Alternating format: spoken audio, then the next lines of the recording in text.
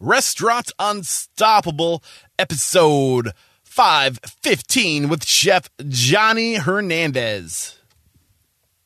You know, Dad always told me, every person that ever speaks to you, and he was very respectful, right? My dad, a lot of discipline in his life, and every person that speaks to you, you know, you open your ears and listen, and you learn from everyone. That really stayed with me as a young man, as a professional. You know, he said, you'll learn from, you know, the simplest person that crosses your path. You know, you may learn something. And, you know, like and sometimes I'll tell my chefs, I go, you know, some of the tricks of the trade I learned from my dishwashers, right? You know, and, you know. Are you ready for it factors, success stories, failures, and bombs of restaurant industry knowledge? Then, join Eric Cacciatore and today's incredible guest as they share what it takes to become unstoppable. Wouldn't it be great if you could play music directly from your Spotify account in your own restaurant without worrying about being pinched by the music police? Well, guess what? With Soundtrack Your Brand, you can. Unlike Spotify Premium, YouTube, or Apple Music, Soundtrack Your Brand is licensed for business use. And with SoundtrackYourBrand.com, you can import your favorite music from Spotify and share them directly with your guests. This deal typically goes for $26.99, but if you act now, you can get this deal for $19.99 per month, per location, for life. Get on it. Again, that's soundtrackyourbrand.com or find the banner in the show notes. If you want new customers, more revenue, and a huge advantage over your competition, then listen up. My good friend and industry expert, Nick Fosberg, is doing something special for Restaurant Unstoppable listeners. He says most owners are wasting money on Facebook because our industry does not provide enough knowledge, and I gotta say, I agree. So Nick is going to take some of our listeners and guarantee them a minimum of $500 in sales for every $100 they spend on ads. If not, they don't pay. Yes, that means he's guaranteeing a 500% ROI in new customers in your door. That's pretty rad. If you want more info, go to ru500.net. That's RU for Restaurant Unstoppable 500.net. Right. With excitement, allow me to introduce to you today's guest, Chef Johnny Hernandez. Chef, are you feeling unstoppable today? It's one of those days, right? I think I'm the only thing stopping you. Give me some coffee and let's start attacking the work. You got this. We're on several fronts that we're working, so yeah. It's going to be a blast. I can't wait to dive into your story. So, Chef Johnny Hernandez is a celebrity chef, entrepreneur, and founder and president of Grupo La Gloria and True Flavors Inc. He is one of the premier Mexican cuisine chefs in the United States and a recognized authority on Mexican cuisine and culture. Obviously, we're not scraping deep into your story. I think a total of 14 restaurants, right? With 2 more to come from what I picked up in yesterday's conversation. Yeah, there's a couple in the pipeline. You got a lot going on. I can't wait to hear it and figure it out how you got to where you are. But let's get that motivational, inspirational, ball rolling with a success quote or mantra. And I just realized I'm hitting you with this out of the blue. So let's see how you handle it. Well, you know, it's there's an old saying in español, you know, hay que hacer lo que te gusta para no trabajar, right? Which is you have to do what you love, you know, so you don't have to work a day in your life. And that's been, you know, my life's passion. Yeah. You know, it's just been kitchen, food, and obviously as a young man, as a little boy, you know, the evolution from there and the trajectory of my career has been amazing to see and kind of look back and reflect on you know, the good, the bad, all the learning experiences, yeah. Right? And it drives me. You know, the food industry drives me. The people in the industry drive me. You know, the I guess the not only what I do but what they do, and meeting my employees, and a lot of the passion that the sincere, the people that are sincere about this industry and the profession. I think we feed off each other. Yeah, and just to kind of paint the picture for the listeners a little more, so I'm in San Antonio. I was here for the Texas Restaurant Association Marketplace or trade show, essentially, and you were speaking yesterday. I don't know what your exact you weren't the keynote speaker, but you were like the star. What do they call that? Like the premier panelist or whatever. Something like that. Something like that. And I was sitting in the audience in the front row, and I was just taking in everything you're saying, and I was like, oh my god, I got to talk to this guy. And like right afterwards, I approached Chef, and I was like, I would love to get you on the show. So we're in San Antonio, and I'm going to try to pull some of the stuff that came out of you yesterday. But one of the things you did say that really resonated with me is, what does it take to make it in this industry? And you basically said you just never stop. You work all the time. And it brings it back to your success quote, which is you got to love what you do, because you will burn out. You'll be miserable if you don't absolutely, breathe, sweat, and whatever. Did I say breathe? I'm to say bleed, sweat, and cry. Just like hospitality and culinary. So I get that. Yeah, I mean, I think you have to, I think that, life, life takes you down different paths, and, it's, if you exercise, discipline, which is difficult, right? Because discipline, as a younger chef, it doesn't go hand in hand, right? You don't necessarily always exercise discipline, but I think it's heading down, taking on each challenge, eyes wide open, and really understanding, potential losses and successes. And I think over the course of a lot of those successes and a lot of those failures, at the end of the day, I'm doing what I love. I knew that failure could have been one of the outcomes. It's never one that you really expect or want or hope for. But, like they say, you learn more from those failures than any of the successes, that are compiled. It's always reflecting on those most difficult times. But, it's, I'm right now at presently today, what really I think drives me are the team that we built, as a company and as a family, and they inspire me and they drive me, right? And I see them wanting to grow. I see them wanting to learn more. I see them wanting to own responsibilities. And we have in our leadership that I get to meet with every week, more than once a week, but religiously once a week, our leadership gets together, our GMs and our chefs. And we talk about the good and the bad, or the challenges and the path forward, right? And they are, they motivate me because they take ownership of the role that they're in. And that's as an owner, as a parent, right? That's what you're setting up this conversation, and I'm taking notes because I want to come back to this, but I'd like to stay chronological. I want to find out where it all started for you. So you went to the Culinary Institute of America, but I'm assuming that you fell in love with the work before that. So take me to the point where you're like, damn, this is it. This is my path. This is what I want to do. Take me there. We're going back a few years, but no, I grew up in the restaurant business. And every morning before school, that was the life. That was the day-to-day, I actually started, before I even went to school, I would sleep under my dad's chopping block. He would make me a table or a bed. Mom would make me a bed under his work tables. And that's where the morning mom and dad would go to work to open the restaurant. And that's where I slept. And then after, waking up and kind of trying to be a 4 or 5 year old kid in the kitchen, getting in the way. And as I mentioned yesterday in the interview, I learned to make flour tortillas. That was the very first thing that I learned to cook. And ask me my later on in the conversation, I need to tell you about my flour tortilla story. But it's that was life. Every day before school, every day after school. But I realized that probably I must have been about 9-10 years old.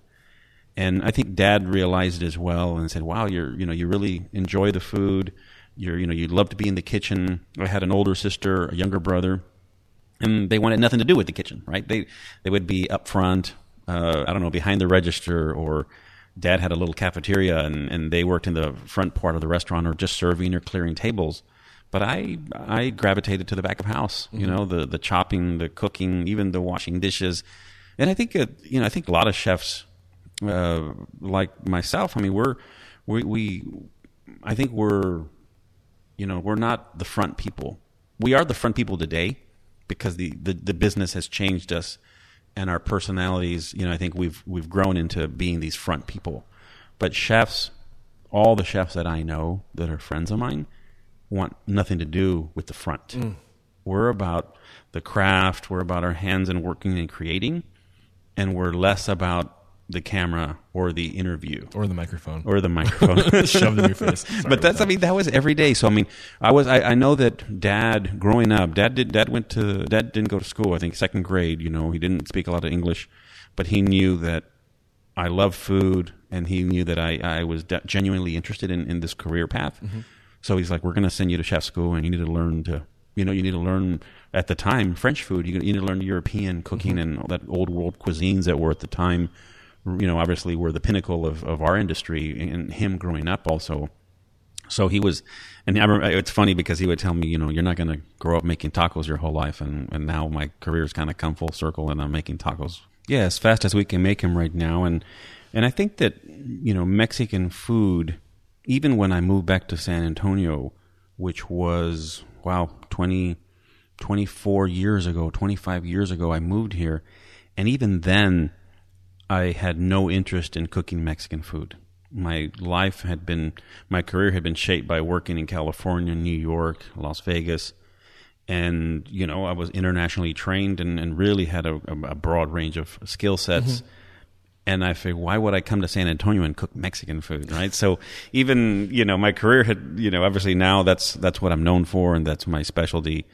And really it'll be kind of my life's, it's been my wish to continue down this path and continue honing my skill around Mexican food. But growing up, you do, I guess, as you grow up, and you don't necessarily want to do that, right? As an adult, and you go off and learn a lot of great cuisines through my education and my career. But here we are, fast forward many years, and everything that I live and breathe is about Mexican food. I think there's something to be said to going back to what's familiar with you and going back to your roots, and just like the nostalgia, the memories that going through the motions, doing these things that you were young, doing with them when you're young, going back to those young memories of being in the kitchen with your dad and your mom, and just going through those motions kind of trigger those kind of memories. Maybe, I don't know if I'm making assumptions right now, but I think we'd like to go back to our roots, and we'd like to go back to where we came from. Do you think that kind of is one of the reasons why you went back that direction, or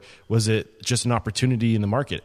Well, I think there's definitely a lot that we went through in the catering business, before kind of setting on this new journey of knowing, owning, and being recognized as an authority on Mexican food, right? Because it was a very strategic approach, but also I think there was a very genuine interest in learning about Mexican food and culture and understanding our heritage. I think, you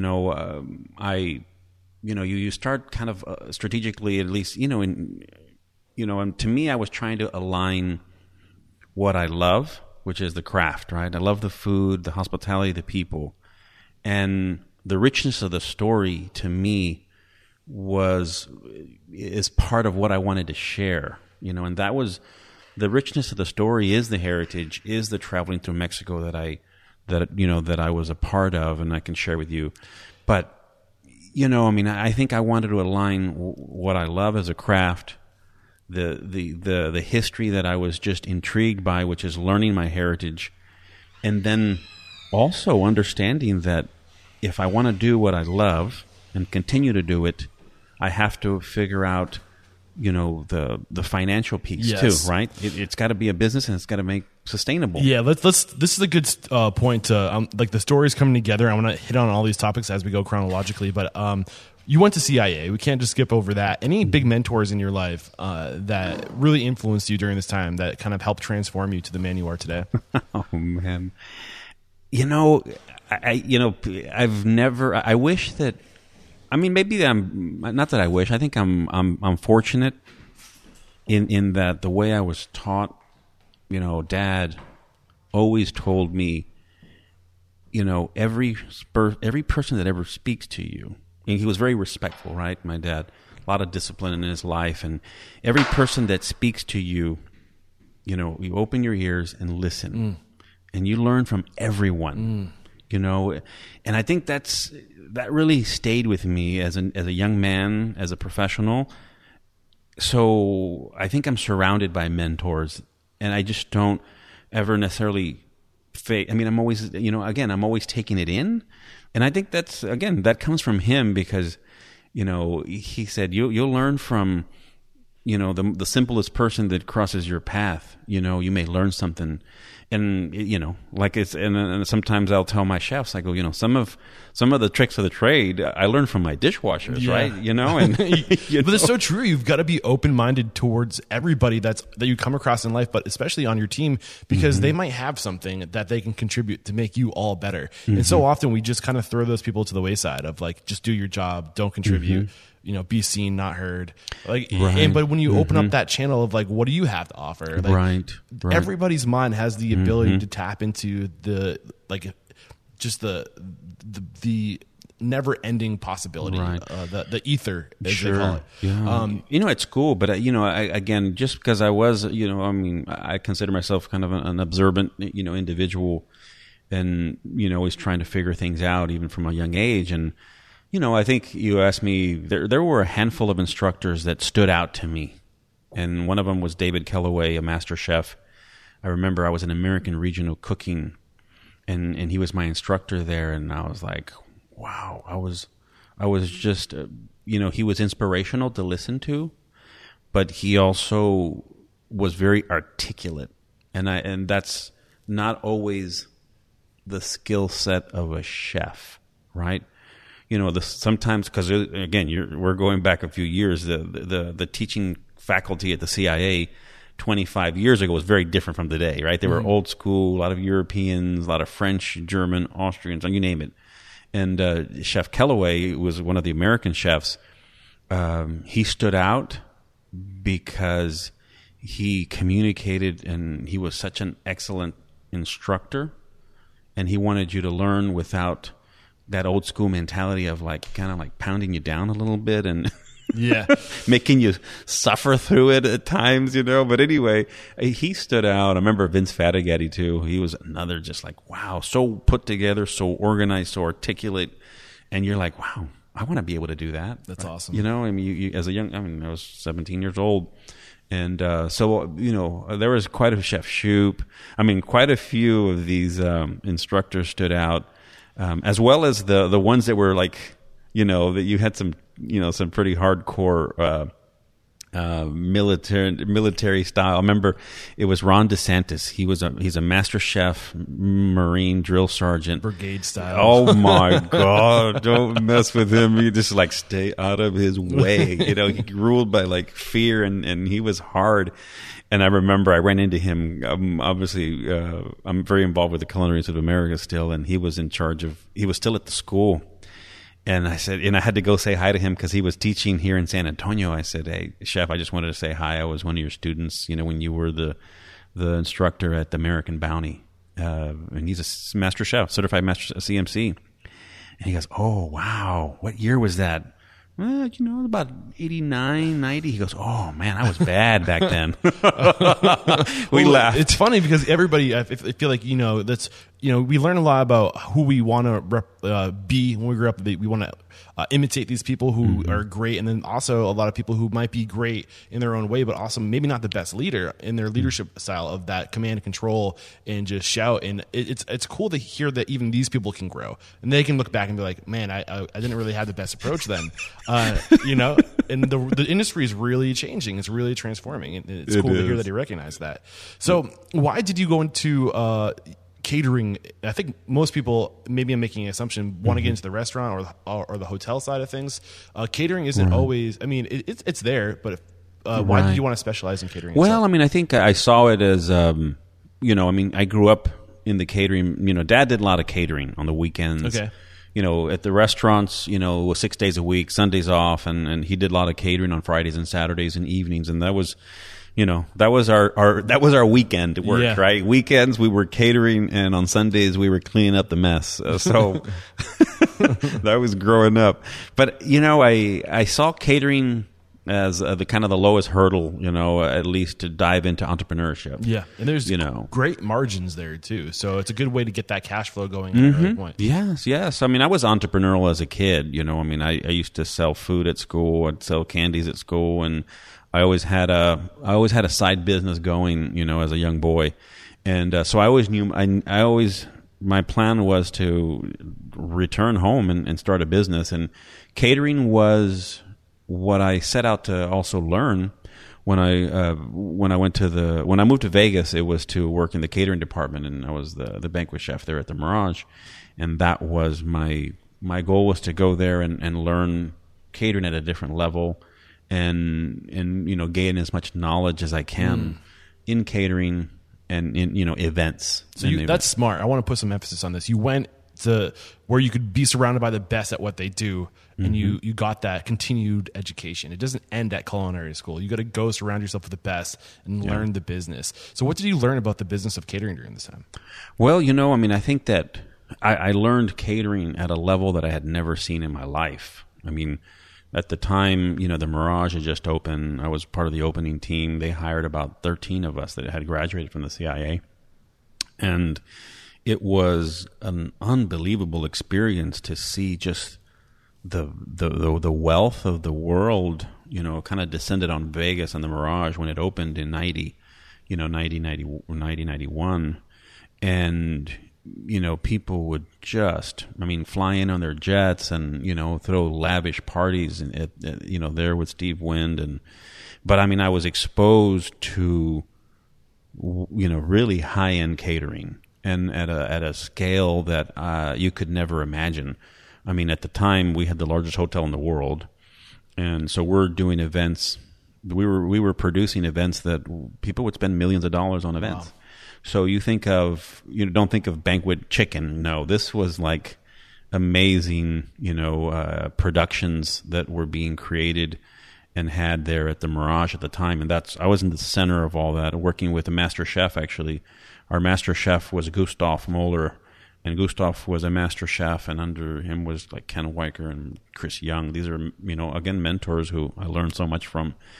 And it was catering at a level that I had never imagined. And so I learned, not only the skill, but executing events, decorating events, logistics, a lot of time. You produce things, in stages, and catering has a lot of moving parts. A lot of moving parts because it's not an a la carte meal. Yeah. Right. So where do you think most people miss the buck with catering? Where do you think they go wrong? What's catering done wrong when you see it done wrong?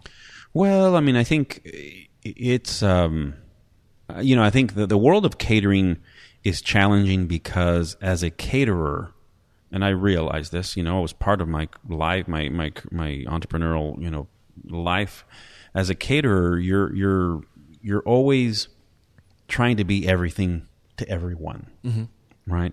And it's hard to be an expert at everything, right? There was another thing I learned that you can do anything in life, but you just can't do everything in life. Yeah, right? That's a great quote. So and what I'm hearing from you is, if you're going to be catering, have your lane, have a few things that you do really well, and then be known for those things. So, for example, I know there's a few Indian caterers, because Indian is a very particular cuisine that only a few people can do really well, and there are Indian people who do Indian catering that do only Indian catering, but they're busy all year round. They'll travel all over the country because they're the best at what they do. It's like a lawyer, become a specialist, do one thing better than anybody else, and you can pick your clients. Yeah. And that's, and most caterers, most entrepreneurs, that to get to that point to where you can carve out a specialty is difficult. Right, I think the market has changed so much today, and I think it's easier to carve out a specialty today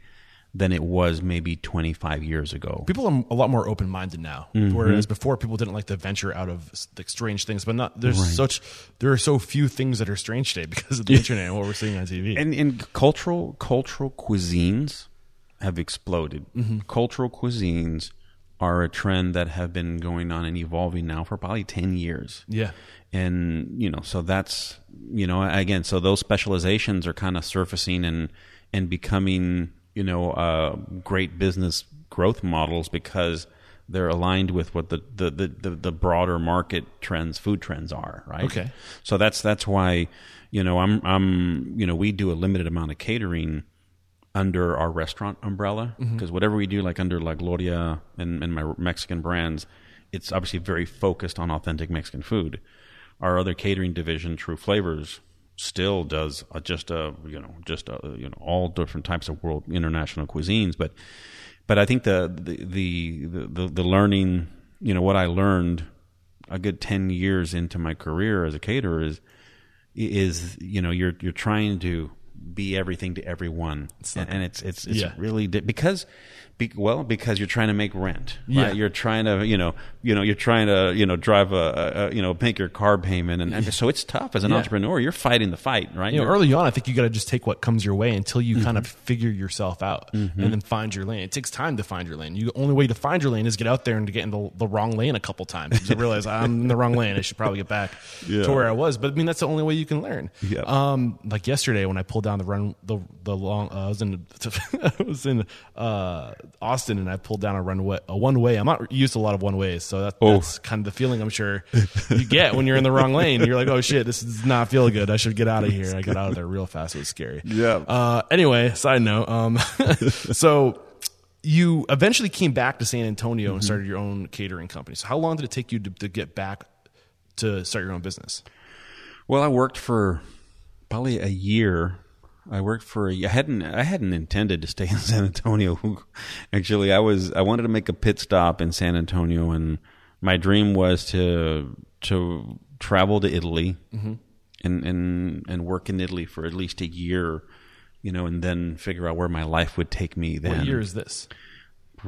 93. Okay, Yeah, so you spent about a year or two in Las Vegas, kind of learning the business and at the scale it is over there, and then bringing that back here where there's probably a lot less competition, I would imagine, for that level of catering. So you instantly shoot yourself to the top of the game. Oh yes, So easy to stand out. But yeah, I mean, but coming back home was always, certainly part of my plan. I mean, I think when I was 16 years old, I had already laid out my life plan, married, couple kids. I'm going to own my catering business and have a restaurant. And, it was probably 16 when I wrote it all out. And, but I mean,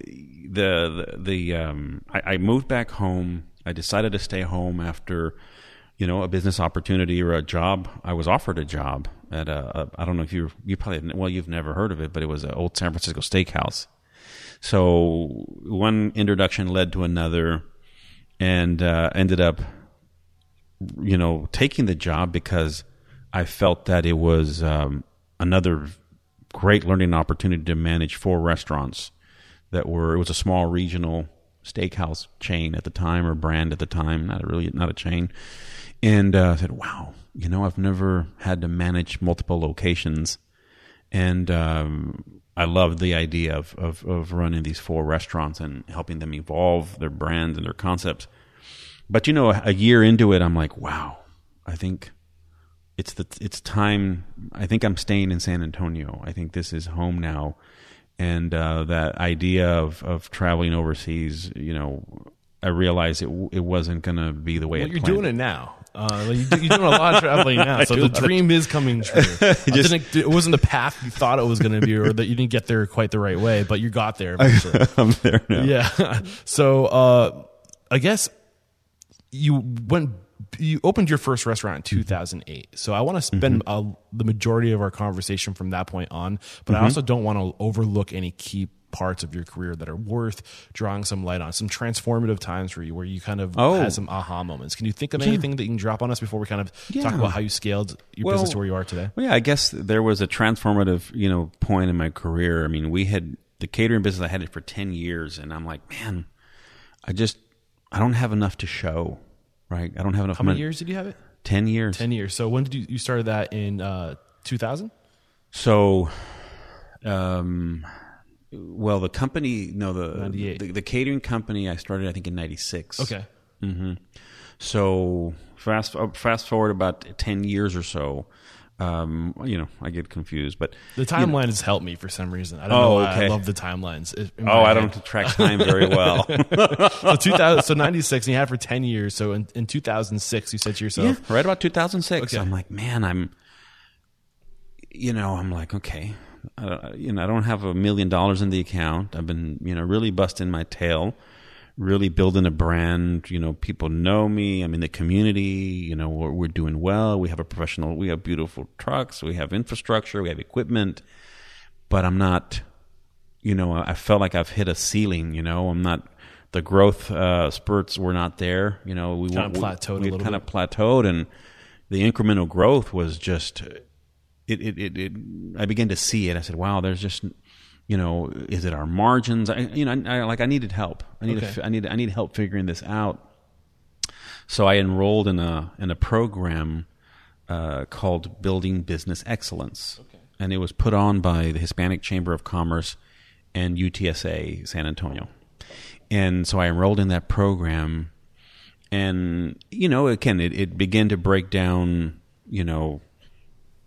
your business, right? Really diving into your business. And part of your business, part of the program, you meet with a consultant, a business consultant, to kind of summarize things and try to enlighten you and again, how do you say it? Take it to the next level, right? Yeah. Everybody's want to take it to the next level, right? Everybody wants to grow the business. And so I realized through this program that I had the dream of the restaurant, but I realized that I had to myself also change how I manage the business, and like I said in the presentation yesterday, I knew I had to make a shift to begin to work on my business versus in my business, and that was that came through understanding some of what I call failures in growing my company. Yeah. Right. So the consultant, was he the one that kind of like got aerial with you and said, "Hey, let's just look at the big picture and see where you are"? And was he the one that kind of helped you see that? He helped me identify the complexity of catering. In other words, where you're doing everything for everyone. Okay. And he's like, I really wish you could figure out a way to focus on a smaller segment of the market, but I understand your challenges. Catering is such a small percentage of what's out there. Yeah. So you have to cast a bigger net around and diversify your services to increase sales. So he goes, man, that's a tough model. Yeah.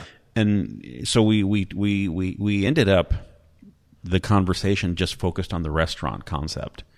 And he's like, I love your concept of authentic Mexico. And he goes, I think that is the path forward for you. And again, and my research and my learnings prove that the catering, was, I had reached a plateau in the catering world that would make the growth more and more challenging, and focusing on Mexican food was the path forward, but I still needed to change how I managed myself and my company and my time. Because there's no way you can go open a restaurant while being involved in the day-to-day of the catering business. So what was the transition of getting to the point where you're working on your restaurant and not in your restaurant? How did you make that happen? Well, I decided to, I finally made up my mind, I have to hire a chef. And that chef needs to be responsible for my food production. And I was always this chef. Yeah. It was in the code. It's what I love. It's what I wanted to do. It's my passion. Yeah. I wanted to cook and be in the kitchen, but I had to give up that role. How was that, giving up that role? It was difficult. I think we went through about 7 chefs. Yeah, wow. Well, good for you for knowing your standard and not settling on just anybody. I think that level that the ability to not budge from your standards is so crucial in the success in this industry. It's a pain in the ass sometimes when you fire a bunch of people. At the same time, it's worth it when you find the right person. Yes. So it was. I think there was definitely a pivotal point in how I managed and run my business, which really shifting from beginning to manage from a higher perspective. And, again, in encouraging the individual leaders in their departments to take ownership of their responsibility and step away, step back, set them up for success and accept some of their failures, right? Yeah. Because you have to accept those small failures, right? And you're there to pick them up. You're there to manage those failures to keep them from escalating, right?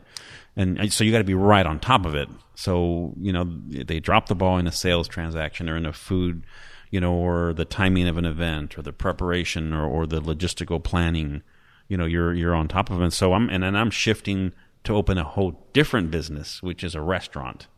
So it took me a couple years to get comfortable. So it took you a couple years to get that person that you wanted on your team to take over, to replace you essentially, so you could focus on these other projects. And that took a couple years. How did you track what they were doing without micromanaging? How did you, because you said you got to stay right on top of it. Right. Would you say you were micromanaging for a little bit until you got a little bit better, or? I think so. I mean, people are, employees and managers are, I think they're afraid of failure as well. Yeah. They're afraid to let me down or fail the customer, right? So I think, with time, with structure, with encouragement. I mean, that it was a lengthy path. It was a length of time before the team would stop calling me. Hey chef, what do you think about this? Hey chef, what do you think about this? Or what do you think about that? Or what do you think about the price of this? Or what do you think about so I was like, wow, y'all need to make you have the ability to make decisions on your own. But you also have to let them. Some people, you have to give them permission. You have to give people permission to think for themselves, because they won't sometimes. You have to make it clear. You got to say, hey, you are enabled. You can do this. I'm empowering you to make these decisions. Yeah. And sometimes you got to be as corny as just saying it out loud. You got to do this. You got this. But you also, that being said, you can't go and beat them down every time they do something because you said they could, and then you tell them that they did it completely wrong. That's not what I had in mind, right? But good start, good first start. It's you got to find that sweet spot. Yeah. One other thing you mentioned quickly, but I think it warrants going deeper into, is you weren't just doing Mexican food. Because, it wasn't like you were bringing Mexican food to San Antonio in 1998. Or was it 2008? Sorry. 2008. 2008.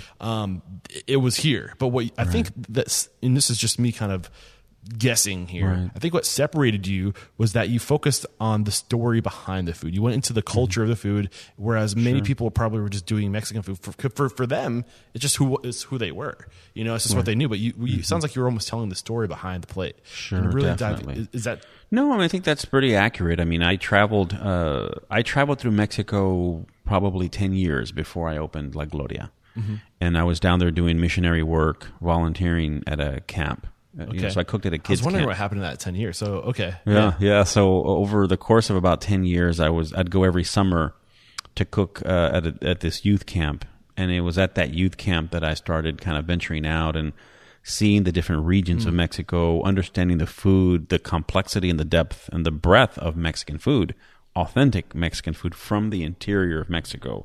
Getting the story behind the food too, not just experiencing it, but learning the culture of it, the history of it. Well, I think, you travel down there and you begin to kind of scratch the surface, and you're like, wow, this is really good, and wow, you keep having these moments of surprise around a cuisine that you thought you knew as a kid, or you thought that you understood as a kid, right? And then so when you get down there, you're like, wow, I need to understand this in a more deeper, profound way. And I did. And it was through the relationships. I made a lot of friends every time I'd go down to this camp, and they knew I was a chef. So they'd invite me to different cities. So I would go to different cities and have local hosts that take me to their restaurants or the mercados or the fruit stands or the food stands on the streets and different street vendors and stuff. So it became, and I think for me, I've always loved history, and I think that was the genuine kind of my approach to the food and the heritage, was kind of learning the backstory on it. And it happened in the first few years. It was very organic, right? I traveled into these different cities and just appreciating food and But I became more and more organized about it and started documenting things and trying to break it down. I tried to start breaking it down. Okay, why is it different here than it is here? Or they call it a different name here versus here, or it can actually be the same dish and it just has two names. And I started trying to figure it out. I'm like, wow. And then you begin to understand the complexity of it. And it was 10 years of travel, and I think about 4 or 5 years into that travel, the idea already started kind of percolating in me. I'm like, wow, this needs to be done in San Antonio. Yeah. I've never had this style of food in San Antonio. And why? You start thinking, why? Who's done it and has it failed? You start kind of thinking through all these things, right? As a business owner, you're like, well, maybe it won't work, right? So it was a lot of debate around what style of Mexican food is Mexican food the right path forward? Yeah, is it street foods in Mexico? Because La Gloria, we opened up specializing in the street foods of Mexico, and I felt that was the right way to introduce it to San Antonio. And we always were very specific about our messaging, and I because we were trying to distinguish ourselves from Mexican food, which is a big mixture, right? I mean, in other words, everything is Mexican food, right? Put a salsa on it, put a sauce over it, and you call it Mexican food. And so we tried to just carefully weave acclimate. In, whether familiar, it's like interior. tacos, Well, we started with those familiar things, but we wanted to. We always explain to people that this is authentic interior Mexican food from the interior of Mexico, because there's a lot of familiarity. There's a lot of local cuisine that is from the north of Mexico. So we just, started breaking it down for guests to explain to them. But we did start with all the familiar things like tacos and quesadillas and ceviches and I mean, it's been widely successful, and it has been. I mean, I remember the Texas Monthly article that Pat Sharp wrote. She goes, "Are you are you wondering why I'm writing about another Mexican restaurant or something like that?" Oh man! And she's a writer over at Texas Monthly, and she goes, "Well, but this is not your average Mexican restaurant." Yeah. And she went on to describe, how authentic and how different it was from Tex-Mex. So you mentioned yesterday during your chat your mission statement a bunch of times. So real quick, just say the mission statement for me. Yes. So I've actually been retooling it a little bit, but it is creating experiences that glorify the authentic food and culture of Mexico. Yeah. So the reason why I wanted you to say that and why I wanted you to share that with us, not because it's important to have a mission statement so everybody knows what the mission is, so you're all pulling in the same direction, but when you have a mission that is worth getting behind, that when I'm sure you employ a lot of Mexican cooks, chefs, something that they can be proud of, something that they can resonate with, something that they can take, just take that pride that this isn't just serving food, this is serving who we are. Right. And when you give somebody the opportunity to be proud of something, especially when it ties to their culture, what's the impact of that? Having that depth, that weight, that to attract onto yourself the best in the industry. Dive into the significance of that. Well, I mean, I think that it's always been, it's been maybe unappreciated, right? And I think that's what somebody from Mexico, well, first of all, they're very proud. They're a very proud culture of they're still, I think, again, it's a country that's very different from the U.S. Yeah, and there's a lot of tension there too between the two countries right now. So to give people, like a sense of it's not all just negative stuff with like what's going on in politics right now, but like we're a proud people, and look at what we are. Look at this food, And to give people like that, to something to like hang on to. Am I stretching it right now? Or? No. I mean, it is. I mean, they're very, but you see it not only in their food, but in their hospitality, in their craft. Because we do a lot of, aside from trying to share these Mexican, food and culture experiences, we also incorporate a lot of artisan work in our spaces. Our restaurants today, all our decor and a lot of our plates and china and our blown glass come from Mexico. But I think, you know, what I appreciate the most and what I love the most about Mexico is the sense of pride that they take in what they make. I don't care if it's a taco or it is a blown glass or a paper mache sculpture.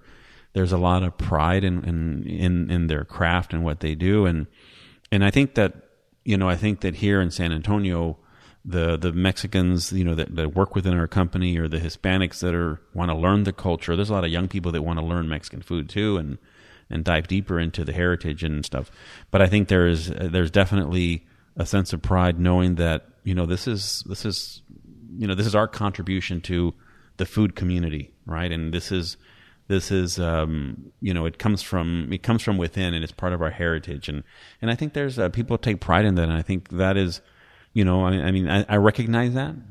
It's not always been the case. You know, Mexican food is, you know, and it still is. I think that we still have, you know, work to do in maybe elevating, you know, the cuisine. I think people now's still a good think, time to dive into your flour tortilla. Sorry, Yeah. I'm from New Hampshire. Bear with me. the flour tortilla story. Yeah. Is now a good time for it, or did I cut you short? No, that's a good time, you know, because well, it's like Dad would say growing up, right? You're not going to be making tacos your whole life. I remember I have pictures of with my dad, and I think we were selling the tacos at 39 cents or something like that, right? And it's, you know, it was always kind of a poor man's food, right? The working class food. And now, I mean, some of the top chefs in the world are fascinated by corn, you know, and the corn tortillas, Mexican food, even flour tortillas. So, I mean, I guess but it is, you know, beautiful to see, you know, certainly my career and knowing where it started on that milk crate with an apron covered in flour, you know, rolling out those flour tortillas, you know, in my dad's restaurant when I must have been probably 5-6 years old, and I remember, you know, we as a chef, you know, I've been very fortunate, and I've traveled all over the world doing consulting work, and I remember I was probably 3 blocks away from Buckingham Palace working for this huge private equity firm. It's one of the largest in the world. And they hired me because of my knowledge of Mexican food. And I'm sitting there, and I took my director of operations with me, and we were kind of double teaming on this project. And I'm you know, and I'm in London, and I'm making flour tortillas. You know, I'm like, Ray. I look over to Ray. I said, "Check that out, Ray. We're here making flour tortillas in London. Can you imagine that? We've come a long way." Yeah. And so I have this theme. Whenever I have these moments in my career, I try to always include a tortilla. So when I went to the White House, and you know, I was the guest chef for President Obama, I told the social director, I'm like, I really want to be able to serve tortillas in the White House and maybe serve a taco or something like that. And she's like, "Well, chef, I think we can do that." And so I did the same thing at the White House. I did the same thing for the King of Spain. I cooked for the King of Spain last month, and I wanted to incorporate that.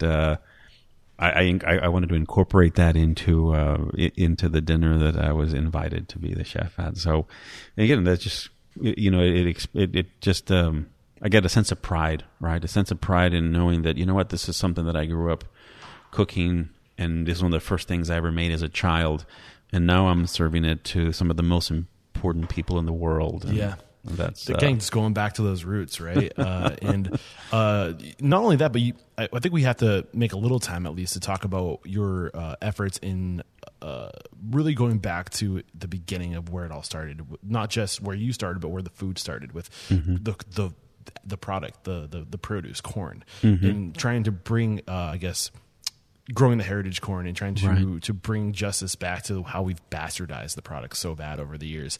It's a tough, you know, again, you know, corn, you know, has been, you know, that commodity, you know, and there's very few things in the world that you can compare to corn, you know, of how it's evolved and been part of everyone's one way or another, right? It's part of you, or whether it's in a product or food or supplies or even the oil it's in everything, right? It's fuel. Yeah. I mean, fuel even. So it's I remember one time I was in Mexico and they were clearing the agave fields to plant corn, because corn was such making money.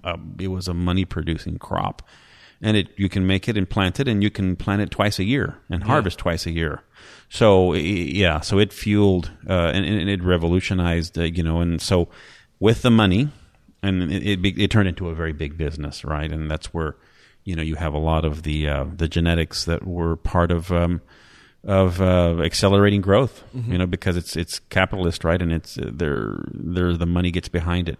But I mean, we as a company wanted to bring it into we needed to control the quality. Our menu in our restaurants operate on about 90% corn. In other words, our menus are corn based versus northern Mexico or parts of Mexico, but basically along the border, are white based flour tortilla concepts, right? And so ours are interior corn as an essential part of our concept. So we really wanted to own it, grow it, stone grind it every day and have control of quality.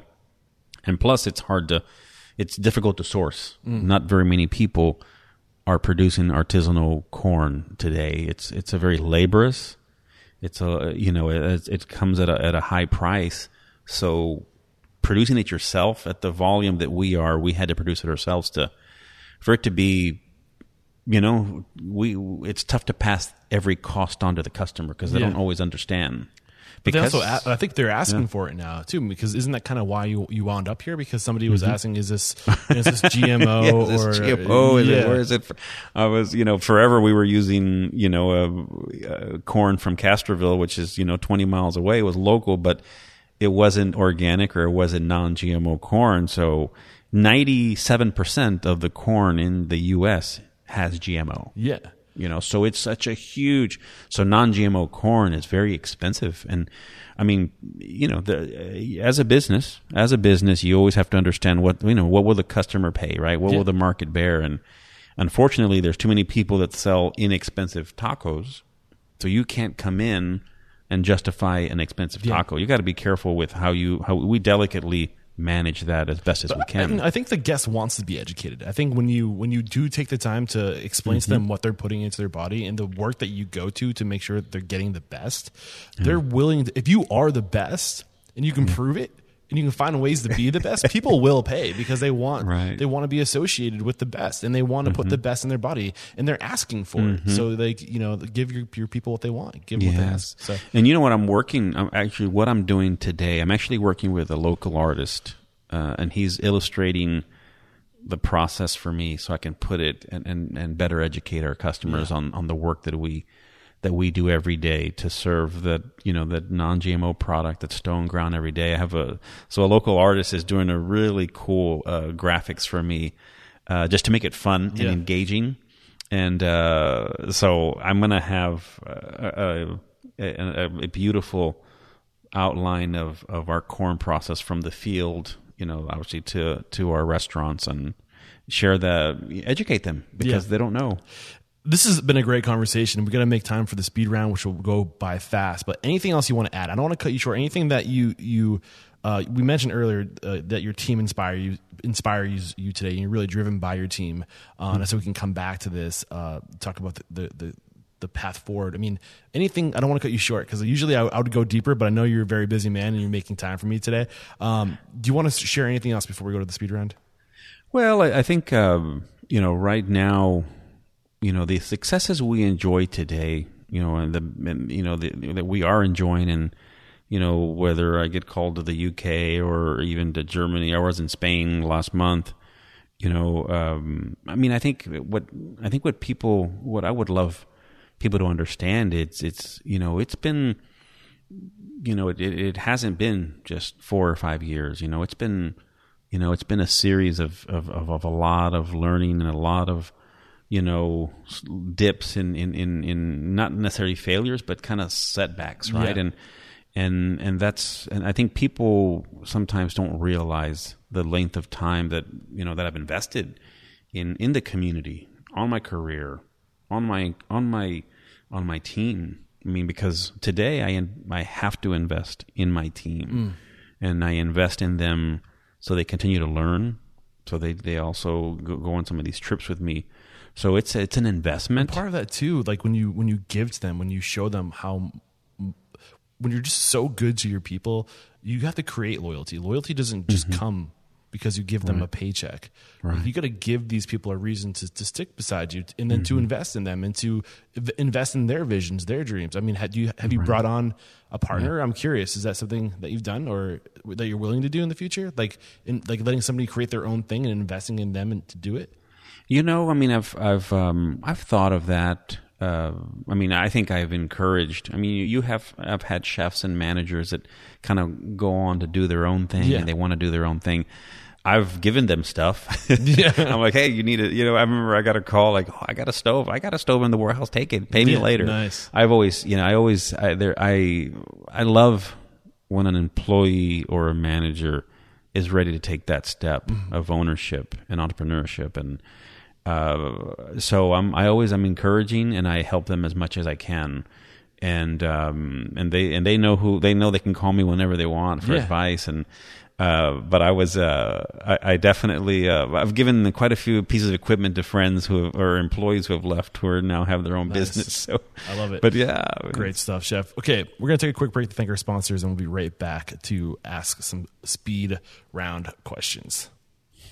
Finally, a simple, affordable, and legal way to share the music that best represents your brand. It's called Soundtrack Your Brand. Get access to soundtracks tailored for any business. Side note, studies have shown that playing the right music can impact your sales. Do you have questions about what that right music is? Soundtrack Your Brand can help you there too. Here's a fun fact. I'm sure a lot of you out there listening to this already have a Spotify account. Well, you can take playlists from your account and import them directly into soundtrackyourbrand.com. And my guests are always saying on the show that their restaurants are an extension of their own personal brand. Well, so isn't your music. And now you can marry these things together legally. Unlike Spotify, YouTube, or Apple Music, Soundtrack Your Brand is licensed for business use. Skip the hassle of ASCAP and BMI because with Soundtrack Your Brand, it's already included. You can even schedule music for the whole week and adapt the music for each day part. Typically, this deal goes for $26.99 per month, but if you act now before the end of August, you can get this deal for $19.99 per location per month for life. Again, that's soundtrackyourbrand.com or find the banner in the show notes. I've got a serious question for all the owners and operators looking to increase revenue and get more new paying customers in the door. Here it is. How many times would you trade a $100 bill to receive $500 back? As many times as you could, right? That's a no-brainer. Well, here's the deal. Nick Fosberg, who's written one of the best marketing books for bars and restaurants, who's also been a guest on this podcast a number of times now, reached out to me and wants to run an experiment with my listeners. Nick is looking for a small handful of owners who have a Facebook page, and he wants to set up a promotion for them. But get this, he wants to guarantee them $500 in sales for every $100 they invest in what he is calling his VOP promotion. If he fails to do this, you don't pay a penny. That's the experiment. And just recently, he ran this same experiment to help the owner of Carl and Chel's Grill House get a 282 offers redeemed in just 2 weeks with net sales of $14,552. If you're interested in getting more information, go to ru500.net. That's RU for Restaurant Unstoppable 500.net, or click the link in the show notes for more information. We're back, and the first question I have for you is, what is your it factor, a habit, a trait, a characteristic you believe most contributes to your success? Ooh, hard work. Okay, I'll take it. What is your biggest weakness? Oh, man. Hard to say no. That's a tough one, a common one, too. What is one question you ask or thing you look for during the interview process? Ooh, I try to extract, if there's a true professional in there, How do you know? You know, the interview process for a candidate, I try to get them comfortable. And once they become comfortable, they kind of let their True self comes out. Yeah. What is your biggest challenge today? Ooh. Time. Not enough of time. You know, I mean, it's managing growth. Yep. Managing growth and aligning talent with the right set of responsibilities, right? I mean, because we're a growing team and finding the right skill set for the right job, and I think is a big part of what I'm constantly doing.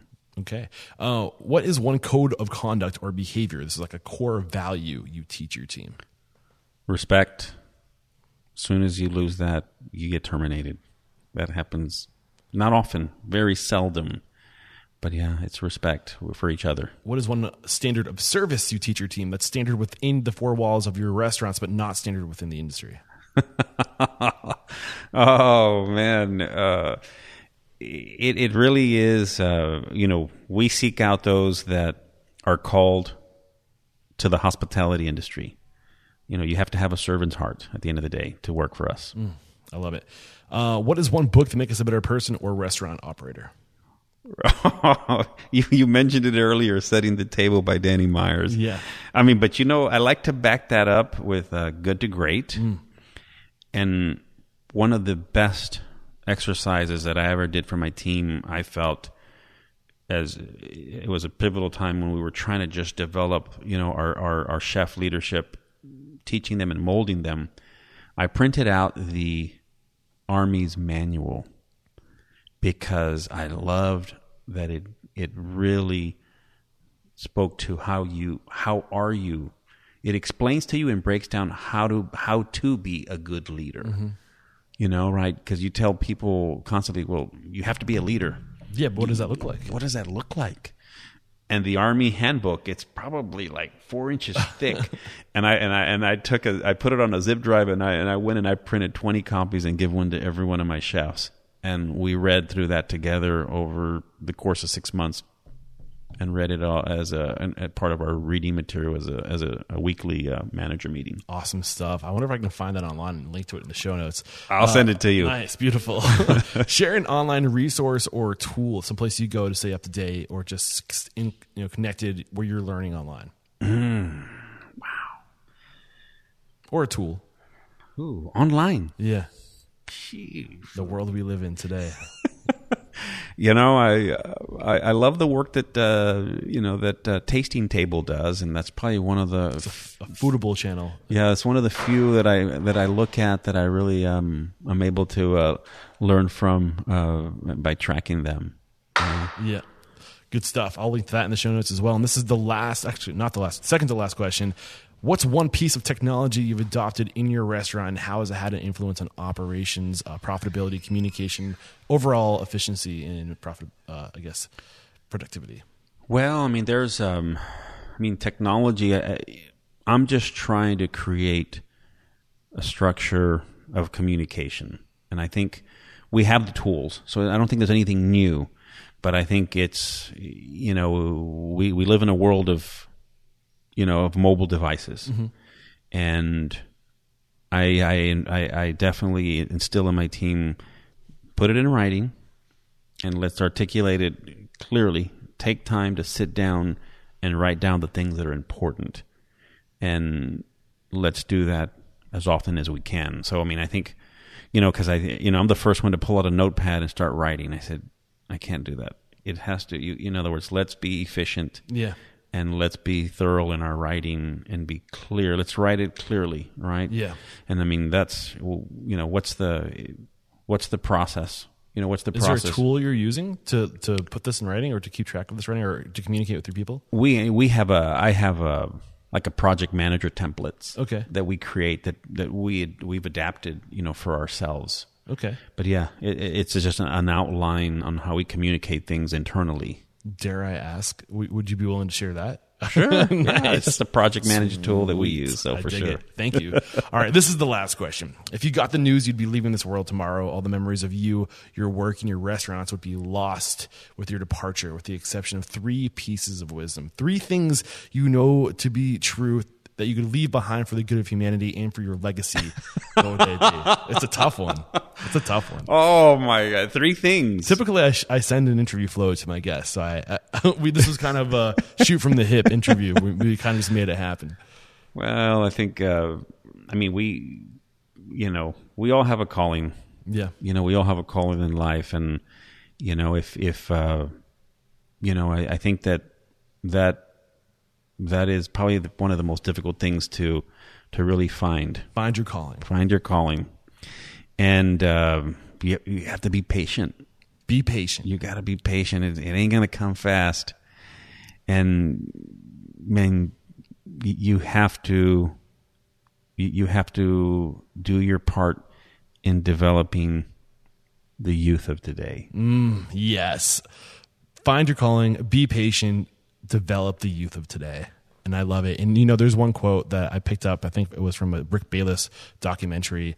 And it was like about this farmer was talking. So, we're all in debt. And we're in debt to those who came before us because they gave us everything that we have today that we know to be true. But we can't pay it back to them because they're not here anymore. So the only way we can pay back our debt is to paying it forward to the future. And I get that from you. I picked that up from you. So thank you so much. This has been a great conversation. I wrap up every conversation by calling somebody out. So who do you respect and admire in this industry and believe would make a great guest mentor on the show? Maybe somebody in Dallas or Austin, because that's where I'm headed next. Oh, you're headed to Austin? Ah, man. There's a man in Austin who is a good friend of mine, and he has been a business mentor to me. And his name is Dennis McDaniels. Dennis McDaniels. Look out, I'm coming after you. I'd love to get you on the show. And let the folks at home know if we want to follow you, your work, your restaurants, what's the best way to follow you or maybe come join your team? What's the best way to connect? Yeah, so chefjohnnyhernandez.com. You got 2 restaurants potentially opening, so you are looking. Oh, yes. Always looking. All right, Chef, thank you so much. This was a great conversation. It was an honor to make a story of you or make an example of your story and your values. There is no questioning, my friend. You are unstoppable. My pleasure. Thank you. Cheers.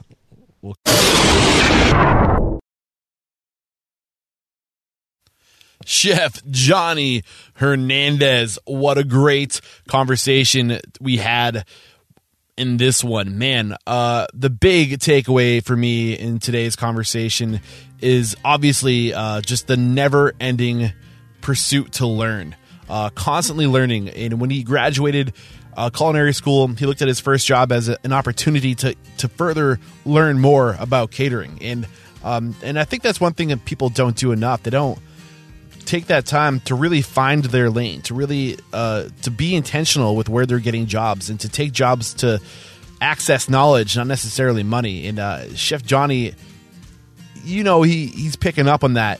That sense of just constantly growing and learning. And you see it again after he opened his business.